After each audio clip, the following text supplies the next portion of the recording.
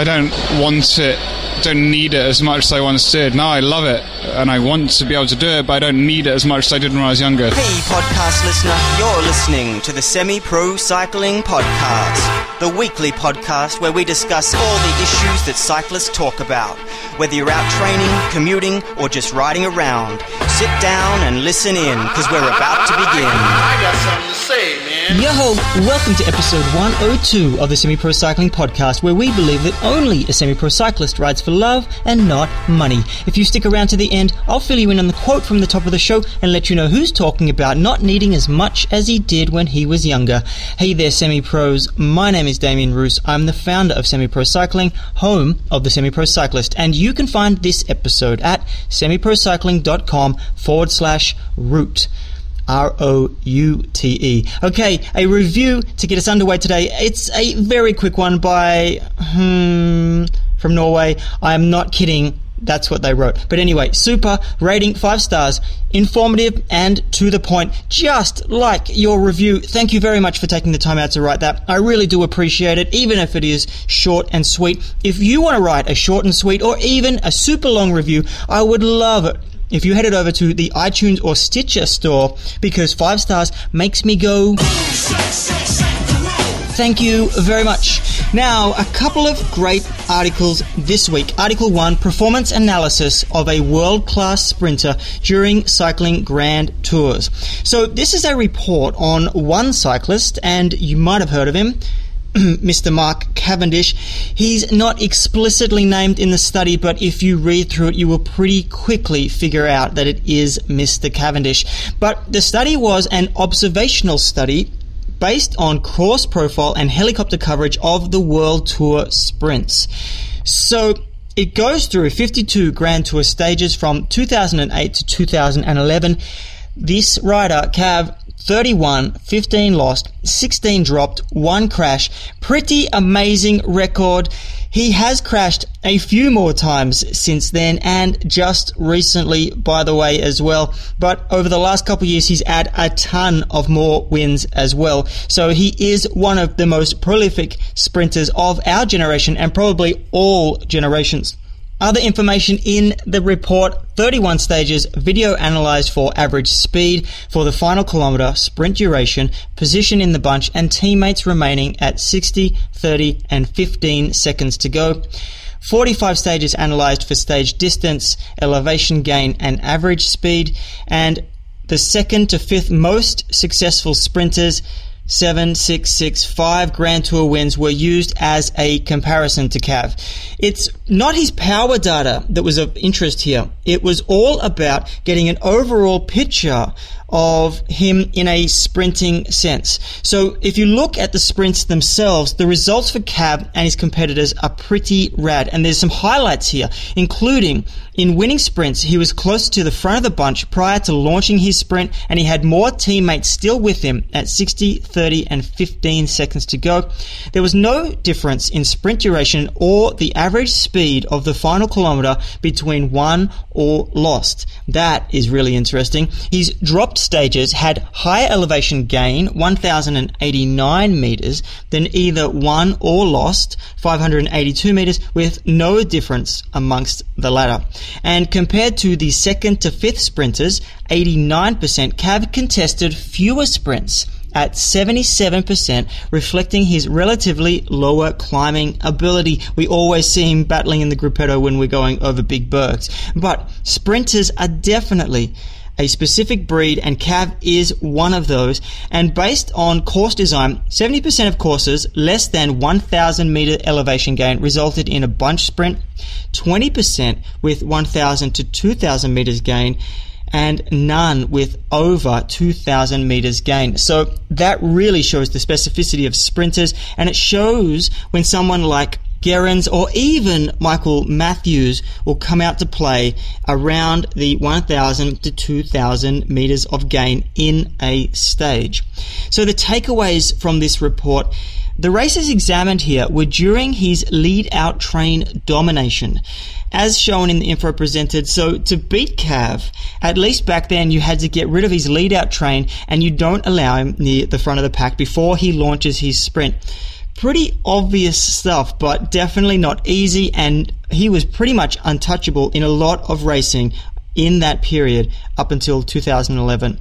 But this type of analysis is being done by World Tour teams right now. You can absolutely bet on that. It's there to try and work out what type of sprinters are on each team, where they can best be used, and this type of information can be useful for your team or even yourself. So if you start asking certain questions of yourself or your team or your sprinters, then the answers are really going to help you know what types of stages to go for, when to use a certain person, and how to actually get the best out of the sprint of the rider that you're aiming to win the race. So the types of questions: what type of sprints suit you? Do you like long, short? Do you like coming off wheels or leading from the front? How long can you hold a sprint? Can you get over big climbs? What amount of climbing gain can you struggle over to be there at the finish? Do you need people around you to pace you, to help you? Can you handle multiple stopping? Are you good at tactics with its one-on-one or more people? These types of questions start to paint a picture about exactly the type of rider you are and the type of terrain and sprinting and teamwork that you need to get to that finish line first. So the answers for these questions really are going to come from yourself, from your data, so your power data, from your race experience, and your teammates and manager and the people around you. The final takeaway that I get from this is that if you analyze things enough, maybe you don't have the fitness or whatever in certain areas, but it's possible to absolutely beat people if you can figure out what is going on. For me, it really seems like Cav was beatable. If you were able to isolate his team and then put him in a different situation, he's not like a Robbie McEwen that can just come out of nowhere. Yes, he does have the ability to do this sometimes, but the averages don't say that, and it would have been possible for another team to come in if they were looking at it as critically as this report does. I can also bet that Giant Shimano got a lot of intel from this report, and they have used it wisely, because in the last 2 seasons they have really taken it to Cav, and it has been an interesting battle, which for the majority of times I think Giant Shimano have won, and not just with one rider. So Article 2, and speaking of Giant Shimano and sprinting, they actually published a great article on their site about their 2014 Tour de France sprint train. So they're looking at the 2 sprinters that they're taking to the Tour, Marcel Kittel and John Degenkolb, and because they're both different types of sprinters, firstly, Kittel with pure sprints, and then power sprints with John Degenkolb. They have 2 sprint trains to help them win races. So the pure sprints refers to the flat out, very fast and flat sprints for Marcel, and the power sprints are for the more endurance-based sprints after a hard day in the saddle, where the finish may be slightly uphill or after a late climb, and these are what they are identifying for Degenkolb.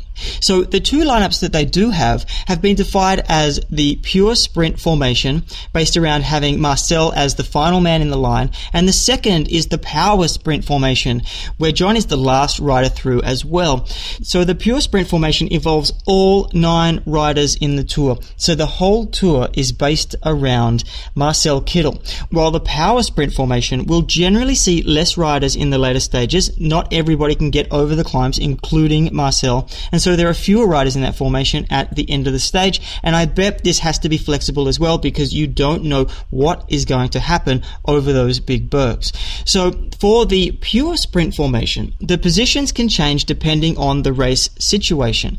And firstly, there's the sprinter, Marcel Kittel. There's a lead out, Tom Velez. Accelerator, Koen de Kort. Speed pilot, John Degenkolb. Captain, Roy Curvers. Positioner, Albert Timmer. Positioner, Tom Dumoulin. Controller, Dres de Vayens. And controller, Chen Ji.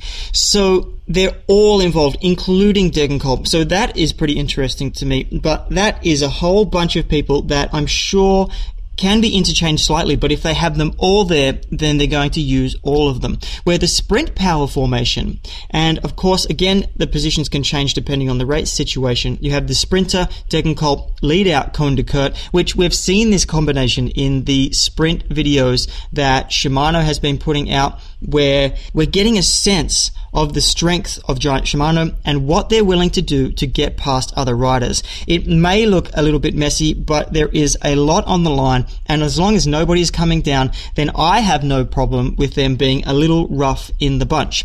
But moving on to the third person, the accelerator Tom Dumoulin, speed pilot Albert Timmer, speed pilot Dries de Vans, butchered that name, captain Roy Curvers, and controller Cheng Ji. So again, they have the same kind of order, but it's shorter and not as many controllers and no positioners. So to get an idea of what these actual names mean and what their roles are, they do have a description of each of these in the article, which it is really helpful, and I'm sure it's going to help you when you watch their sprint trains come together. You can get a better understanding of who's doing what, and then maybe you can apply that to your own riding and have this type of terminology used and infused into your team, so it makes it easier when you're calling out and you're trying to form your lead train, so you know what everybody's role is and it's explicitly defined, which explicitly defining anything makes it better instantly. So the sprinter, the most obvious one, is the final man, the one who puts the final power down in each sprint in the final few 100 meters to the line. The position requires strength, a cool head, and an eye for tactics in the sprint, as it is also up to the sprinter as much as the last man in the line to move and jump once the captain has pulled off. So your instincts are still there as a sprinter. You have to be aware you're not just being taken to the line and you can sprint. There is still time for you to stuff up the sprint in the last couple of 100 meters, so you need to be totally aware of what's going on, as well as having the speed and strength to get to that line.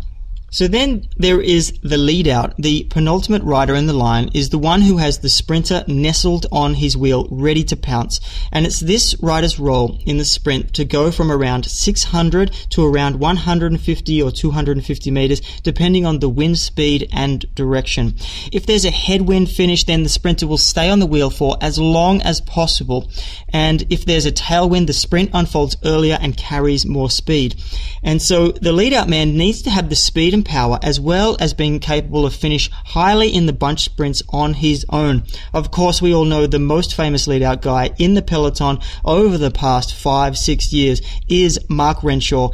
Got to say, this is opportunity central for Mark Renshaw to come out. He came third in the third stage of the Tour de France, so I'm looking for him to break out with less pressure, and hopefully he can score a win in the Tour de France and be well rewarded for all of his effort over the years. The next guy is the accelerator, and the accelerator is the rider third from the back who, when it comes to the front, his role is to do a stretched out sprint, increasing the pace from about 1 kilometer out until around the 500 from the line mark, at which point the lead out man makes him move. The accelerator keeps the speed high enough to keep the formation in control, but balanced enough that he can maintain this until when the lead out man takes over. Then it's the speed pilot, and this is probably the coolest name of the whole lot, but the role of the speed pilot is to be the first major interjection of pace into the formation within the final 1500 meters. And the rider will usually take a 500 meter all-out pull from around 1500 meters to go until the Flamme Rouge. And this role is to keep the pace high at the front of the bunch, or if the formation is coming from behind, then to bring up the remaining riders through to the front. This is really crucial. It's a time when the opportunists are going to start flying out and attacking. So not only do you want to keep the speed high, but you want to bring the formation to the front so that nobody is getting in there and taking a free ride, and everybody else can start doing their job. So the next person, the captain, and the captain in both circumstances is the road captain at the Tour. It's Roy Curvers, and the road captain, like we heard about last week with Mick Rogers for Tinkoff Saxo, is the person that makes the call when the DS isn't there and doesn't know what's going on. And so there is a lot of pressure here, but for the captain in the sprint train, the role is to organize the team during the stage and to be aware of what is going on in the race at all times. So it does require a lot of experience to know when to put the lead out train together so that everybody's in the right place at the right time. The next guys, the positioners. And the positioners are the riders who bring the final sprint formation through into position after or just as the breakaway is being caught in the latter stages of the race. And their role involves a gradual increase in pace, and we'll see them at the head of the formation for between 1 and 2 kilometers each. So finally, we get to the 2 controllers, and the role of a controller starts long before the sprint starts, but it's the first step in setting up the sprint, and that is helping to take control of the stage and make sure that firstly, the right breakaway goes away, and one of the ideal numbers of riders, no more than 5 or 6, and with no representatives of other sprint teams, so that they're able to contribute to the work. The job of the controllers would typically see them letting a break go, then settling a steady pace before gradually increasing the tempo once the gap has reached what the team deems as the maximum for the parcours. And they will start to pick up the pace and bring the riders back to set up the ensuing sprint. So riders that will jump on even with 100 kilometers to go and start protecting that front and then slowly bringing the pace up. And we see that this is what the DS is really focused on if there is a breakaway, because they want to reel them back. And if you have been stuck listening to Phil and Paul over the last 20 years, then you would definitely know when these riders are starting to take action in the bunch to try and pull back the brake. Alrighty then, the nuts and bolts this week, the easy way to set training routes. And this week, I've had one athlete I coach ride 4 hours each way to find a 20-minute training hill. Another got stuck sucking down fumes in traffic while riding in a new city. And another one found a perfect test hill while on holiday. So 2 out of 3 ain't too bad, I guess. But here is the problem that these riders faced. They've arrived in a new location, whether it was for a holiday, a getaway, or some other reason, or whether it's a permanent move, which is something I've faced this week, and your coach or yourself have prescribed a specific workout that requires a specific type of road or climb, etc., and you have no idea where to ride. So you could go out on the bike and just go exploring, but that shit takes time. So as a racer, you don't have the time to dawdle around looking for specific training routes.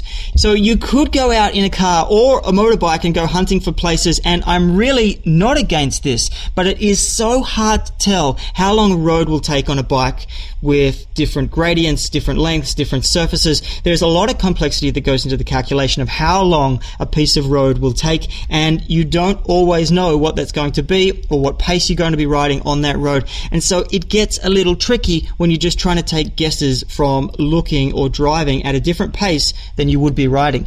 And because it's not so easy to estimate your time, it becomes very difficult to go out and find the perfect road sometimes. So this episode is going to take a look at what it takes to find these roads, how to look for certain characteristics, times, etc., not only in new locations, but also how to expand your current rides in your own town. Of course, one of the easiest ways to find out local information is to ask local riders. From clubs, bike shops, even going to local races where you can hit people up is going to be the best way to find out information. But what if you have no time to spare? What if you have to get riding on the road as soon as you get to a new place and you don't have time to track down phone numbers, Twitter handles, etc.? Then I do believe that it is better to have a backup plan, which is what the internet was invented for, wasn't it? It was invented for backup plans, for information, and of course it's all available now. And there are a bunch of solid websites offering routes, maps, segments, but I'm going to only stick to everyone's favorite. Well, I can't be sure it's everyone's favorite, but it definitely is mine, Strava. And the other options like Map My Ride, Ride with GPS, Google Maps is even really good these days, or there's even apps for iPhone, and a solid one is Easy Route, but I'm going with Strava. So why Strava? Strava has really made leaps and bounds in their offerings over the past 12 months, and now they're offering a lot of tools to help you find and make training routes. One bummer is that you have to be a premium member to download any of these routes that you create on Strava. So to get around that, with the caveat that you need a Garmin device, I'm going to also use Garmin Connect, and while it's not as sexy as Strava, I've actually had better luck when looking for courses in my area than I have had with Strava. So it might be different in your area depending where you are, but definitely check out one or the other to give yourself a good spectrum of options. So step 1, heat map, and there was a really good third-party heat map that came out. It has been absorbed into Strava. So I don't know what the deal was there, but the heat map is really, really useful. So if you start with the Strava heat map, which is available to everyone, by the way, you don't even have to be signed in to check it out. I will link to it in the show notes. You can hunt down the area that you're staying in, and once you're there on the map, what you're looking for are well-worn paths. These are the darkest lines on the heat map, and they indicate popular and heavily trafficked routes. And the reason we are searching these out first, whether they're roads that you want to train on or main connector roads to better riding areas, knowing what roads are rideable and possibly the safest option and are frequented by other cyclists, is the best starting point in avoiding traffic and bad or dangerous roads. So once you have a bit of an idea of the different areas of the map that you could start to plan routes on, then you want to hit the route builder. And there's one in Strava and one in Garmin Connect. For Strava, there's 3 great features that are in their builder. And the first one is you can get that heat map straight into the route builder. So that makes the whole step 1 irrelevant, but it makes it relevant if you're going to go to Garmin Connect. But there is also a popularity button in Strava, which helps direct the ride using actual route information from Strava data. There is also Segment Explore, including climbs, which if you are hunting for a climb, this is probably the best way to do it. It's going to mean that you can identify whether you want 1, 2, 3, 4 or category climbs, and it will make tracking down those climbs and getting to them a whole lot easier. So on the other side of this is the Garmin Connect courses, and you can search these courses based on heat map data. And there is a lot of different rides to look at in Garmin Connect. It's a little clunky, but once you get the hang of it, it's quite easy to navigate through. Also, as of this recording, there is no exploring courses in the new interface, which is a little ugly, by the way, but just go to the old one and you'll be perfectly fine. The courses were so much better for where I am, which is Bangkok, by the way. But you can create your own course based on the information, or you can use the ones that are there already. I find that the ones that are there already are more for commuting, but they do take the best roads. So I have to link these up to make my course exactly how I want it. So the thing that I was doing, I was looking for a long ride, getting out of the city and doing an out and back with the minimal traffic, the safest road, and roads I can actually ride on, because there's tollways that if you get stuck on here, you're not allowed to actually ride on them on a bike. So I was trying to avoid all that. Looking at Strava, there was only very small segments, so it was very hard to actually pinpoint a decent ride based on the crappy segments that were around my area. So what I had to do, I went to Garmin Connect and looked for segments, and those segments and courses that people have put in for rides were really good, and it gave me an idea of some really long stretches. And I matched up the information from the heat map in Strava and found the linking roads between the good segments. And so I was able to put a course together that actually meant that I was on a decent road. I was avoiding as much traffic as possible, which is very important here.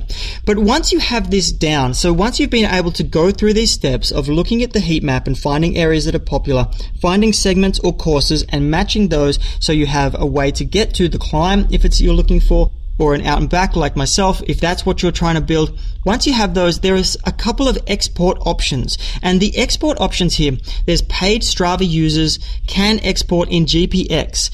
The only crappy thing about if you're a free Strava user, you can't export. You can print a cue sheet. That's a bit meh. So I would actually maybe use that as a backup if that's the way you want to go. But outside of that, you can download into Garmin 500 and 510. So you can use their breadcrumb trail feature to actually download. You don't need to have a fancy schmancy 800 or 810, and it's not a perfect map, but it does work and it can get you there and back. I have also linked to a great guide that can go through putting this data onto a Garmin 500 so you get turn for turn directions from courses. Garmin users can send their route directly to their device with a TCX file, and much like the workout creator for Garmin, the route creator is super useful in how easy it is to get this data from Garmin Connect into your computer. So I hope this makes it a little bit easier for you. It really is more about spending time tinkering around and understanding and what the heat map means in terms of the best roads to ride, how to link them to the best segments, and how to get to the best hills in the area that you're in. So let's get to the tech hacks and products section, and along with the tour comes new products. And after the launch of the Ventless is what I'm calling them, there's a couple of little vents on them, but the Aero helmets of last year, the Giro Air Attack, it seems manufacturers have taken on a hybrid approach to the new batch of Aero helmets that are coming out. Of course, there is Specialized's S-Works Evade. That was the only reasonably vented Aero option, but it's still fugly as hell though. But anyway, in my mind, it's more about style than substance when it comes to Aero helmets, unfortunately. The Aero thing is just lost on me, but it's more about the ribbing that you're going to get from buying one of these first generation Rode Aero helmets, and that was enough to stop people reaching the tipping point and stop people from buying it because they would just get totally ripped on in any bunch rides they were on. I believe that, and a lot of the companies that made these poor attempts at just covering vents on their helmets and calling them Aero helmets. I'm looking at you with your monstrosities, Scott and POC, Bontrager and Kask, ugly as hell helmets. But now we have these new models, including the Giro Synth, Bell's Star Pro, Kask Protone, and the new entry, the Smith Overtake, which I think is pretty cool, by the way. It is a move away from the traditional Rode helmet, kind of like the POC, but I think it's pretty cool, and it's going to grow on me a lot quicker than the Air Attack has. But my style pick is definitely the Kask Protone. Something about it makes it look super cool, and it is all party and air up front and business down the back, and I'd love to see it in some other colors, and maybe I'll replace my oversized helmet for it. But what's your take on the new Aero helmets? Do these new shapes make buying one safer, a heckle-free option, and better for hot environments where the ventless ones would just be a nightmare for hot heads? And now let's get to a quote from the top of the show. It's David Miller. He's not riding the tour this year due to Garmin's policy regarding not taking riders that are carrying illness to the tour. He wasn't sick at the tour. He was sick right before the tour at the UK Champs, and so he was bumped from the team. I'm sure he is absolutely devastated because this is his last year, and it was down to be his last tour. And by all accounts, this is going to strain relationships with Miller and team management, especially because I believe that he lays claim to helping build the team after serving his doping suspension. But either way, Miller will retire at the end of this year. He has been good to watch. Interesting to get an insight into a doper because he was very forthcoming after his doping offense and serving it, and for that reason he has played an important role in helping clean up the sports act. But definitely good luck in the future, Miller. By the sounds of the interview that I will post in the show notes, it sounds like you're going to keep achieving and doing big things after cycling, so I really look forward to seeing what they are. And that's it. You have been listening to the Semi-Pro Performance Podcast. Remember to head over to semiprocycling.com/route, ROUTE, to find any links used in this week's episode. But till next week, get on your bike and enjoy the pain cave or the hurt box, whichever one you're into.